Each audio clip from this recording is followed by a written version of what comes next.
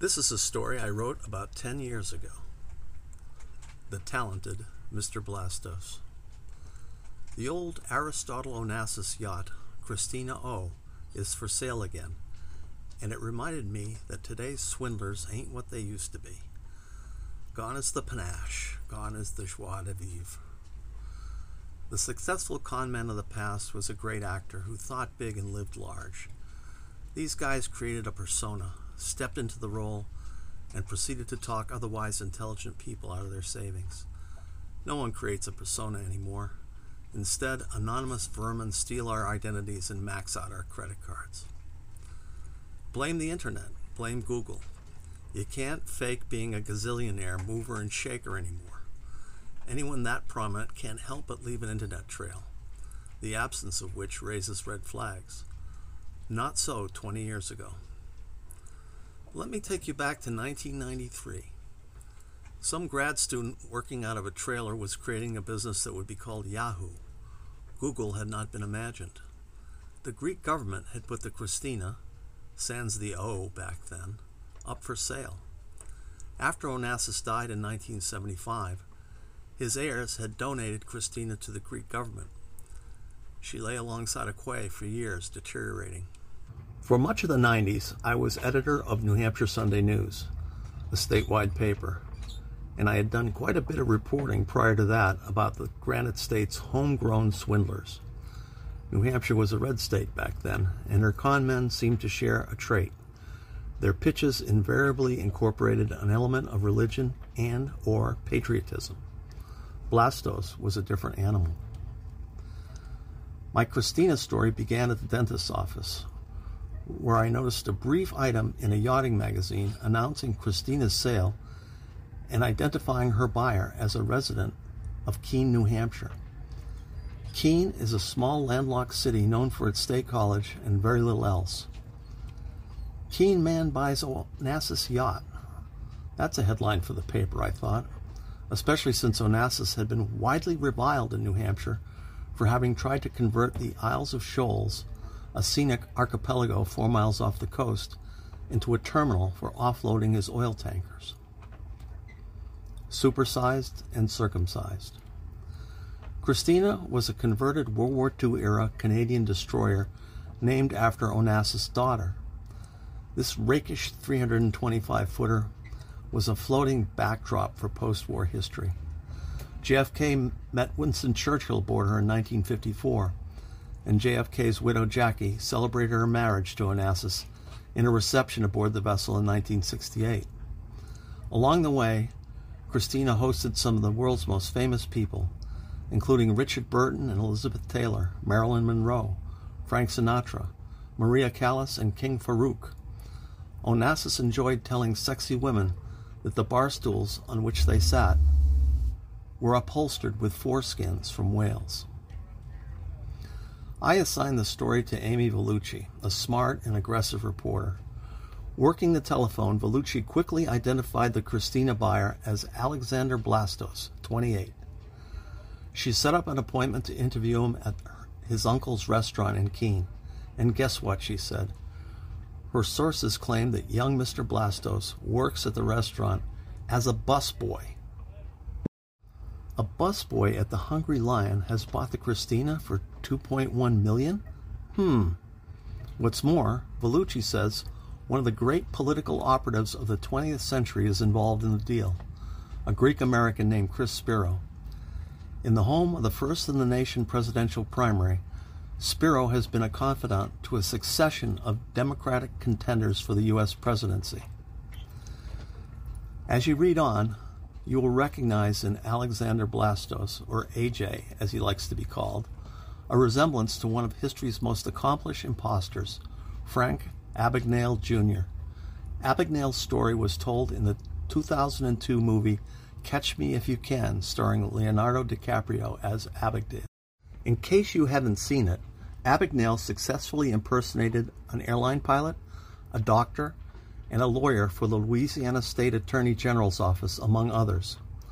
Unfortunately for Blastos, who is probably every bit as talented as Abagnale, his scam never got past second base. In a way, I regret the role I played in its demise. It would have been hugely amusing to see how far Blastos might have gone had he been a little bit more publicity shy. I sent him an email last week to strike up a dialogue about his experiences, but received no reply. It was my second try. I think he bears a grudge. Mr. Spiro, the Paul, had met Blastos through his restaurateur uncle, Michael Blastos. The uncle was also a politician, then serving as city councilor, later as the mayor of Keene. Spiro's interest in the Christina purchase was to manage the ship's $40 million overhaul once the purchase was final. Blastos and Spiros were not mariners, but they had a business plan for the boat. Once restored, Christina was to be put into service as a charter yacht. Where'd he get the dough? I told Vellucci that we had to audio record her interview with Blastos and Spiro, and keep asking them about the money, I said. Where is Blastos getting the $2.1 million? Don't stop asking until we get an answer. What follows is a partial transcript of the interview as it appeared in the February 27, 1994 edition of the New Hampshire Sunday News. Remarkably, it contains not a single checkable fact. Vellucci: so how much are you worth? Blastos: well, that's the third time today somebody's asked me that question. A lot less now that I'm doing this. Vellucci: can you give a range? Blastos: I couldn't even begin to. Vellucci: in the tens of millions? Blastos: laughter, silence. Spiro: he says he cannot begin. You say begin. As his advisor, I have to object to this line of questioning. He laughs. Vellucci: how many pieces of property do you own across the country? Blastos: silence. Spiro: several. Vellucci: under 10? Over 20? Blastos: geez, to be perfectly honest with you, I'm trying to run it through my head right now. I don't know. Vellucci: I'm trying to do a profile. I'm trying to find out who you are. Spiro: well, he's the guy who doesn't know how many pieces of property he has. Laughs. Vellucci: do you have an office? Do you work out of your home? Blastos: whatever it takes. Yes, there's an office. Vellucci: where? Blastos: there's an office in New York, in the Caribbean, and there's an office in Athens. Vellucci: how many staffers do you have working for you? Blastos: that depends. I'm not a big fan of having a huge, unproductive staff, so you bring in the experts when it's time to bring them in. Vellucci: so how many people do you have working for you right now? Blastos: as far as the boat thing goes? Spiro, interrupting: lots. Blastos: yes, lots. Vellucci: like 30, 50, 100? Spiro: there aren't that many right now, but there will be, I think. 30 to 40 people. Vellucci: do you have your own private jet, or do you fly commercially? Blastos: well, I flew back from Greece on Olympic Airways. Vellucci: you're not even going to answer that? Blastos: well, you're going to get me in trouble. Vellucci: how is that going to get you into trouble? Blastos: because I want everybody to focus on my boat. Vellucci: you said you're not a long-term planner, but do you have any long-range goals for next year or the year after? Blastos: in 2 years, my goal is the christening of the boat in the Aegean Sea. Vellucci to Spiro: how did you get involved? Spiro: he has knowledge. I have knowledge. I have connections. What fun. The following Sunday, a photo of Blastos on Christina's bridge, provided by Blastos himself, was displayed prominently on the front page beneath the skeptical headline, "But where'd you get the dough, Skipper?" Quoting Blastos' own words, Vellucci's article painted the picture of Olympian evasiveness. 2 days later, an Athens newspaper called and asked me to fax that front page. The next day, the Greek paper approximated my headline with the phrase, "Captain, where did you get the philo?" Thus, an American idiom was introduced to an ancient language. Ultimate con man. Unlike his vague answers to Vellucci, Blastos had made very specific representations to Greek officialdom. Calling Blastos the ultimate conman, federal judge Hugh Bones later wrote, "The defendant posed as a man of great wealth by falsifying loan agreements, investment statements, and his net worth. When in 1993 the defendant bid $2.1 million on the yacht, his bid was accepted by the Greek government. Over the course of the next year, his charade continued. He used his yacht, which in reality he did not yet own, as collateral for other business ventures and engaging yacht decorators and designers. The facts made clear that Blastos was far from the wealthy man he pretended to be. For the years 1991 through 1995, the defendant reported income totaling only $2,600. Blastos had secured an agreement with the German government to have Christina refurbished at a German shipyard in exchange for a multi-million-dollar incentive payment, a legal kickback.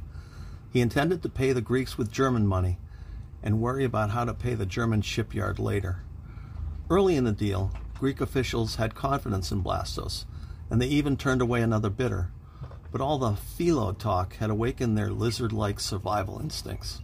Athens refused to release the Christina until Blastos paid, and the Germans refused to hand over the incentive cash until Christina arrived at their yard. So the deal imploded, but not before Blastos, otherwise penniless and living with Mom, was wined and dined across Europe by a marine industry hungry for his business. As the law closed in on him, Blastos exhibited his chutzpah one last time. While waiting for his arraignment on wire fraud charges, he happened to be staying with friends in South Florida. When the time came for his hearing, Blastos hired a private jet to fly him back to New Hampshire, writing a worthless check for $9,672 to pay for the flight. After a 4-day jury trial, a federal judge in New Hampshire in August 2000 sentenced Blastos to 5 years in prison. Where are they now? The politician Chris Spiro, who apparently had been taken in by Blastos' story too, suffered no more fallout from the association than the many others who had also been duped. He also played a role of some sort in the 1995 Dayton Peace Accords, brokering peace in the Balkans. More recently, he took credit for delivering the Greek-American vote to Hillary Clinton in the November 2008 New Hampshire primary. Her Granite State victory set the stage for an 8-month slugfest against Barack Obama for the presidency. Amy Vellucci still works at my old outfit. She is managing editor of the New Hampshire Union Leader newspaper group and the publisher of its Manchester area weeklies. Like his family friend Aristotle Onassis, John Paul Papanicolaou earned his wealth in the shipping business. In 1998, he purchased the Christina and lovingly restored her over a 3-year period. Renamed the Christina O, she has plied the Mediterranean charter ever since. And yes, the bar stools have the same unique upholstery. She and they can be yours for $32 million. Blastos did his time. He won't talk to me, so I can't tell you what he's doing to stay busy, except that he's a big fan of social networking. His Twitter motto, however, suggests a certain pride in his past. Before anyone did anything, Blastos did everything.